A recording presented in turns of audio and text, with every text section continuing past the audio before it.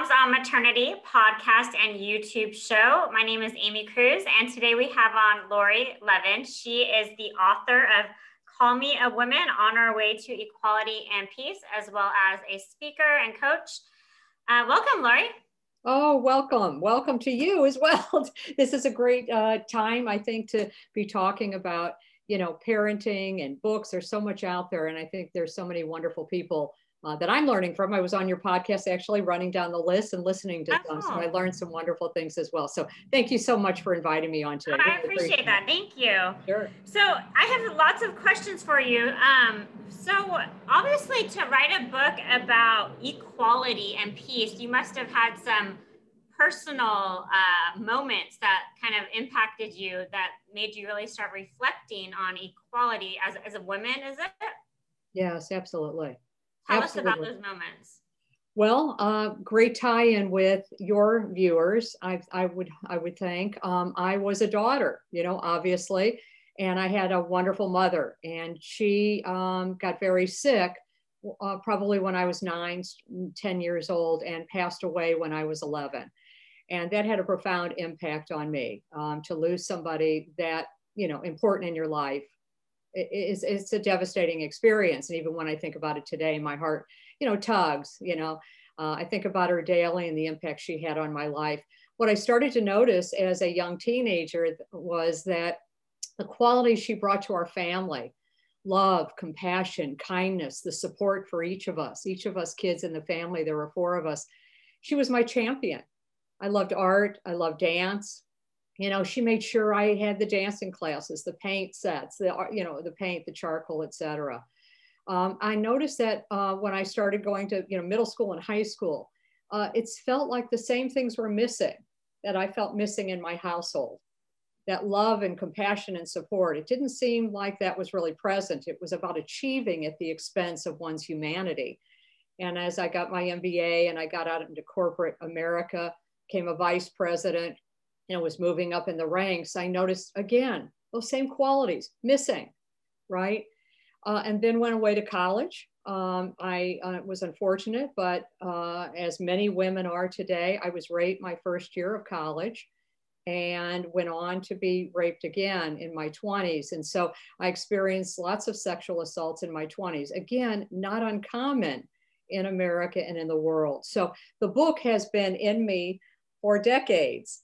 And I've been working on it for over a decade. I've done a lot of research. There's a lot of global analyses in there as well, and lots of personal stories. So it was a calling that I think came from me from childhood.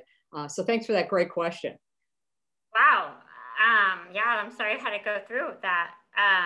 What is the advice that you've formed for parents today related to your work? Well, it's really interesting because, and I've just mentioned the book because on the back of the book, I just wanted to read it. Well, it's not on the final cover. Oh, yes, it is. I take it back. We did revise this, kind of going right into the final wire here of getting it out. But inside, you'll discover the most important things parents can do to change the world. So that's one of the things I really focused on in the book. Raising our children, starting them off equally with one identity, a human identity. Why do we genderize identities? Why not one human identity based on love, compassion, and connection? Connection with self, our feelings, feeling safe to feel feelings and express them. About 50% of the world's population has been raised not to do so. And hence, I think we have the world that we have today, filled with poverty and war and violence and climate change. These really things all come from acting out of an identity that is about winning at the expense of humanity. So the first habit of equality, rather, I talk about habits of health in the book as well as a health coach. But the first habit of equality is starting our kids off equally, one human identity. So when you choose toys, if you look at, for instance, the Timpani, I think it's called pronounced Timpani study, you'll see the best toys we can select for our kids so that they creatively, intellectually, and socially develop those areas. Toys are so important. And if we genderize them and we give girls this set of toys and colors and boys this set of toys and colors, it actually sets them on a trajectory that's not really healthy for themselves or the planet, as we know today. So that first habit of equality, start the kids off equally, one human identity. I think that's really important. That's my advice in just a moment here that we have. We don't Do you have not believe there are differences in women and men that need to be appreciated? I mean, is it truly equal? Well, it's an individual thing. We know today gender is actually quite fluid.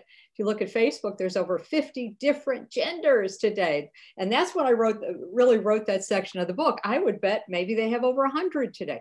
So it's gender fluid. Why set a child on a trajectory before we even get to know them?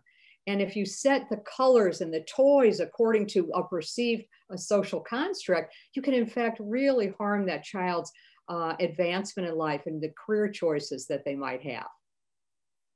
So tell us about the title, Call Me a Woman, on Our Way to Equality and Peace. Why that title? I love your questions, Amy. They're awesome.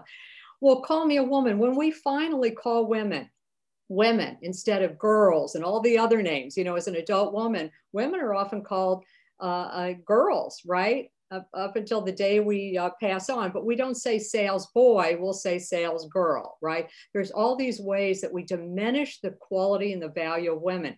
In the wedding, men are called grooms, women are called maids. We want to look at our language. And so I do include in the book the habits of inequality. That's a really important one. And a habit of equality, number 3, is call me a woman. When we finally call women, that's the day we respect being female in the world. That's the day we will pay women equally. That's the day we will vote for women equally, right? And what we do know is when women lead, negotiate, and legislate, we all do better. So these are really important things for us all to understand. What about the idea of peace and the work here on peace, and specifically countries that are peaceful? Yeah. So I did a global analysis of 5 global reports that are really key in the world. The Peace Index, the Gender Gap Index, the Prosperity Index, the Environmental Performance Index, and the Happiness Report. These are key studies done by, huge consortiums of organizations out there in the world today. And when you look at the top countries in the world on those things, they're the most peaceful. They've closed the gender gap. They're best on the environment. People in those countries are the happiest and the healthiest. And in fact, what are the top countries? Oh, they'd be countries like Ireland and Norway and Finland and Sweden, Denmark, Iceland. France is on many of those reports on the top 20, Germany.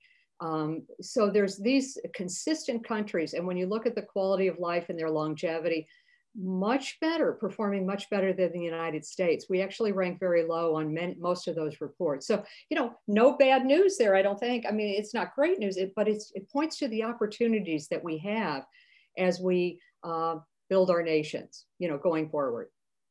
So, sorry, are those countries that you just listed more led by women politically? Well, interesting thing is I actually looked at all those reports side by side. Then I overlaid on that the countries led by women. That was very interesting. Most of the countries that perform best on those reports actually have been led by women, most of them. So perhaps 13 out of 20, just throwing that number out there on each of those reports would be about an average, 11 to 13. And what other things have these peaceful countries done to be designated as successful? Is it just because they have better policies on these topics? Well, there are definitely countries that, again, diversity, including women and men. Women and men are in their country. How are they doing that? Yeah. So first of all, they're included in their constitution. And in the United States, women only have one constitutional right today, and that is the right to vote. That's the 19th Amendment. That's the only right we have constitutionally. So we want to start with the Constitution because, as Ruth Bader Ginsburg said, that's the last thing that's really what she wanted to see for her grandchildren, her granddaughters, for them to open up the Constitution of their country and see women included. We are not, only in the right to vote.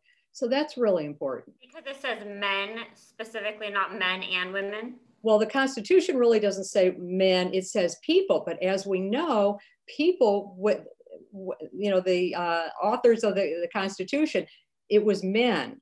Because if we didn't, if it wasn't men, then we wouldn't have needed a 19th Amendment.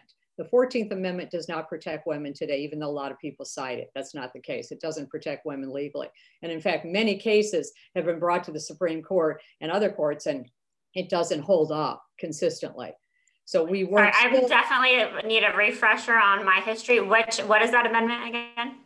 Well, what we need is the Equal Rights Amendment. It, in fact, is our 28th Amendment, but the last administration, after 38 states, which is all that is required, ratified the Equal Rights Amendment, directed the DOJ not to ratify it. So we are working on that today and hope that this year, finally, I started working on the Equal Rights Amendment in my 20s. Almost 50 years later, I'm the point person for the Equal Rights Amendment in Charleston, South Carolina. Here, we're working to see that South Carolina passes the Equal Rights Amendment. They never have, as well as several other states. We want 50 states, obviously, to pass it. But right now, we have ratified the Equal Rights Amendment. We just need it recognized, and that's the work we're doing there today. So if everybody could write and talk to their Congress people, it won't take much to get it over that final. Her final hurdle, but we're very, very close. Got it. What was the hardest part of getting the book done? Oh my goodness. I think, wow, the evolving myself to the point where I could share what I'd lived through in my 20s. I hadn't told my siblings I had gone through those sexual assaults for 30 years. So for them, I think it was really hard to read, quite honestly. And as my niece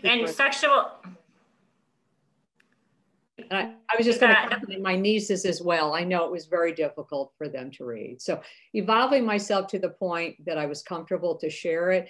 And since it did drag on, I was a mother, I was a corporate executive, a lot of things going on.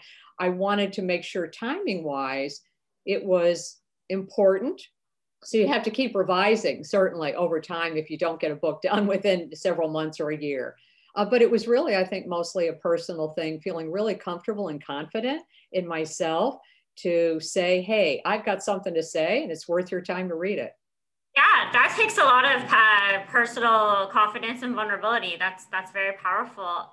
Do you believe then that the root of sexual assault or rape is a culture of inequality? Yes, it is the way that the male identity is really the source of just about every problem on the planet, as well as the female identity, because men are taught within their identity, it is to dominate women.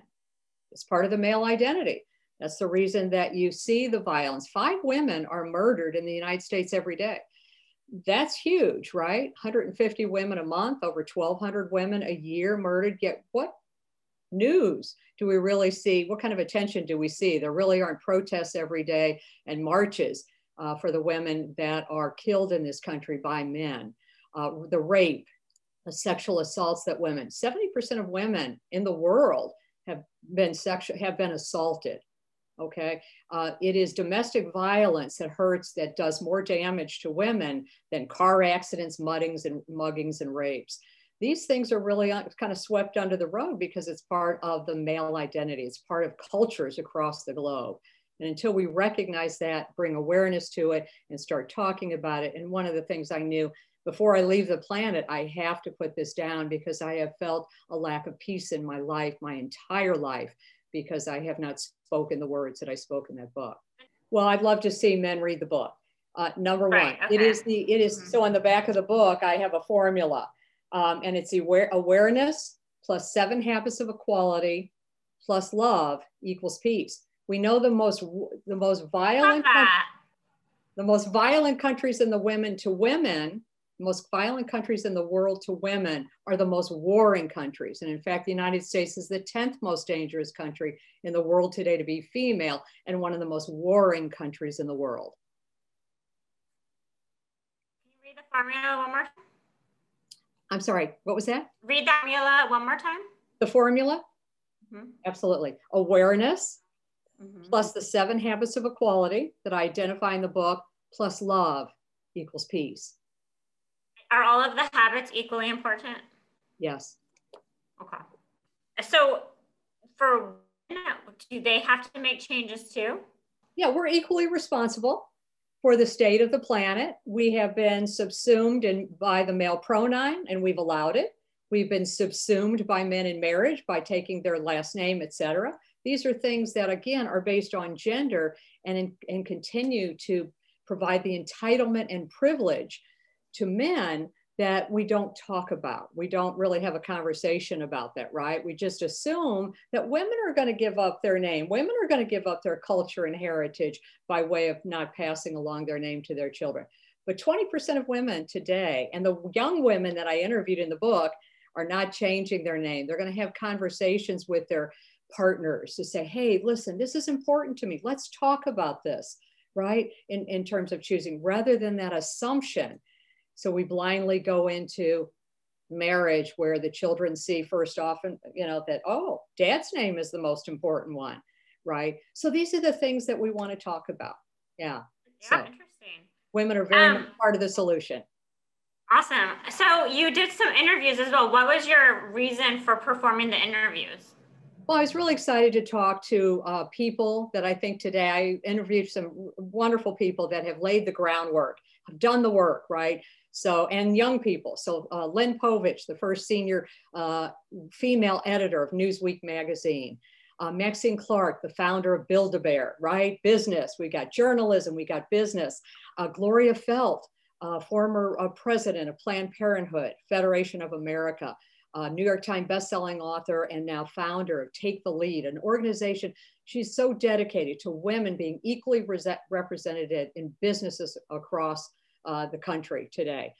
Mark Levin, my brother actually, who's a biotech leader, has been for decades, who always set out to include women in his management teams. And in fact, when he left, one of the biggest pharmaceutical countries in the country replaced himself with a female.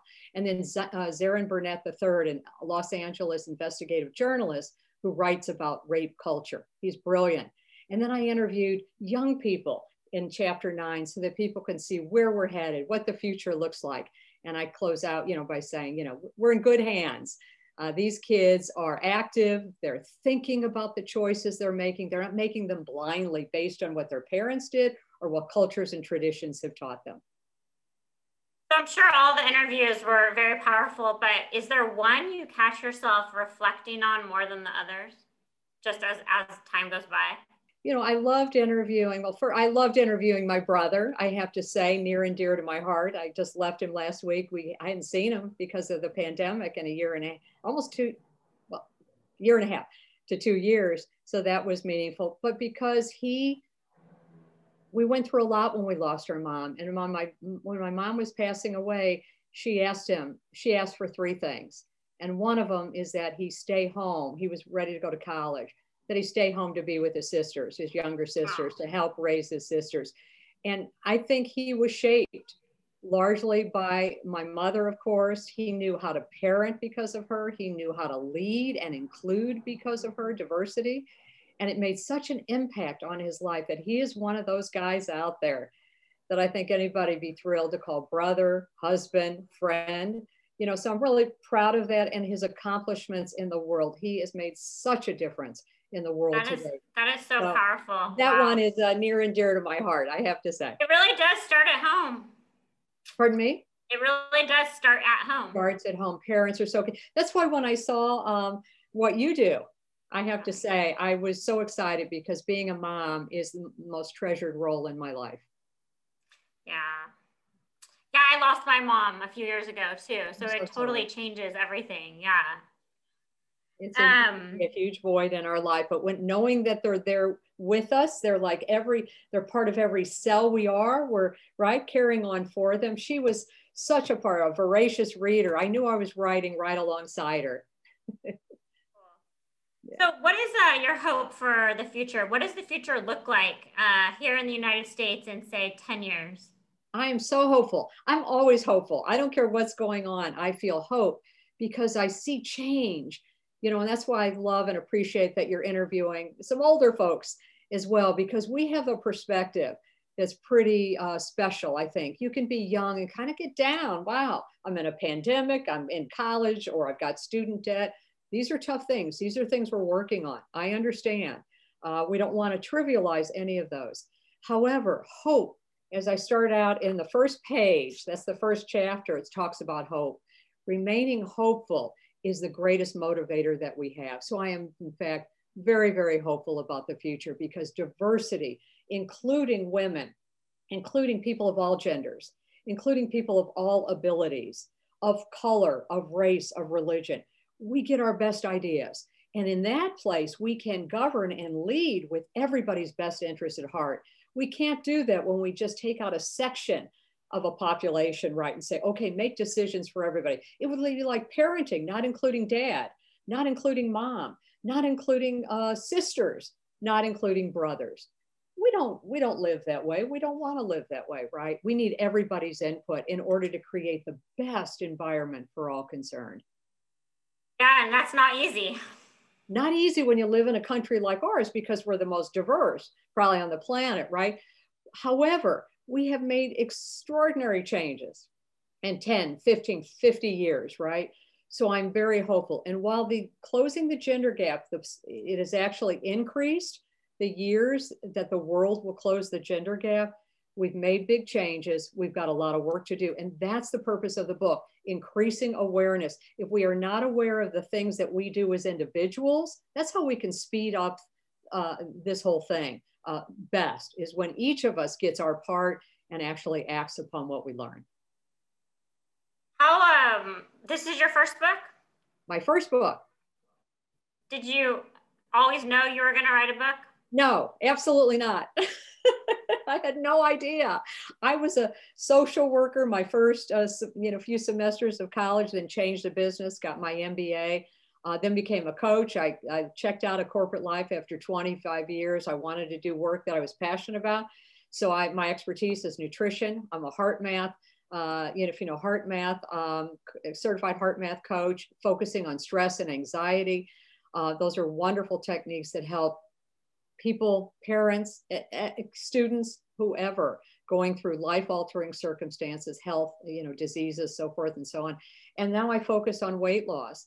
But it was in the past 15 years, I heard a news story of a young woman who lost her life. She was killed, murdered, raped and murdered because of her gender. And I said, you know what? I've been there too. And I can't imagine what it's like for those parents and for that woman's life to end in a news story. And I said, that's it, Laurie, get busy. I wrote a poem called Call Me a Woman that day.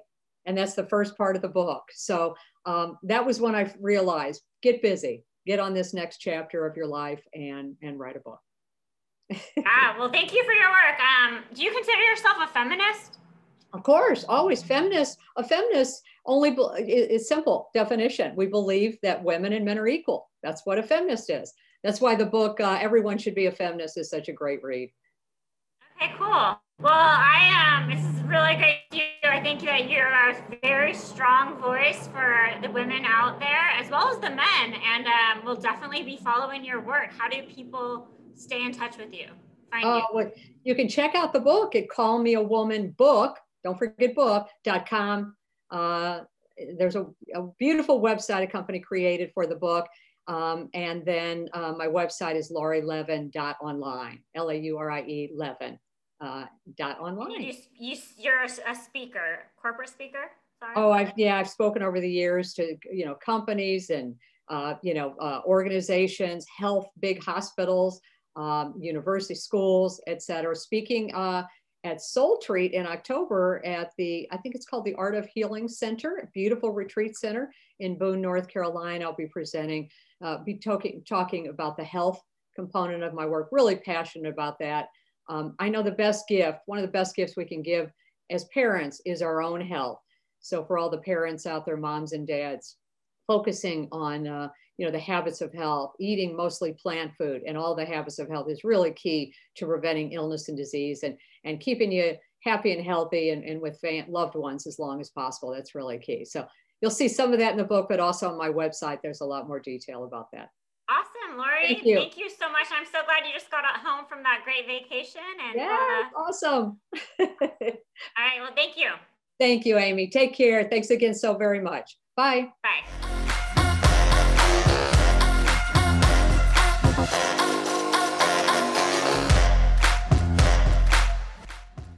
For more, please visit www.momsofmaternity.com.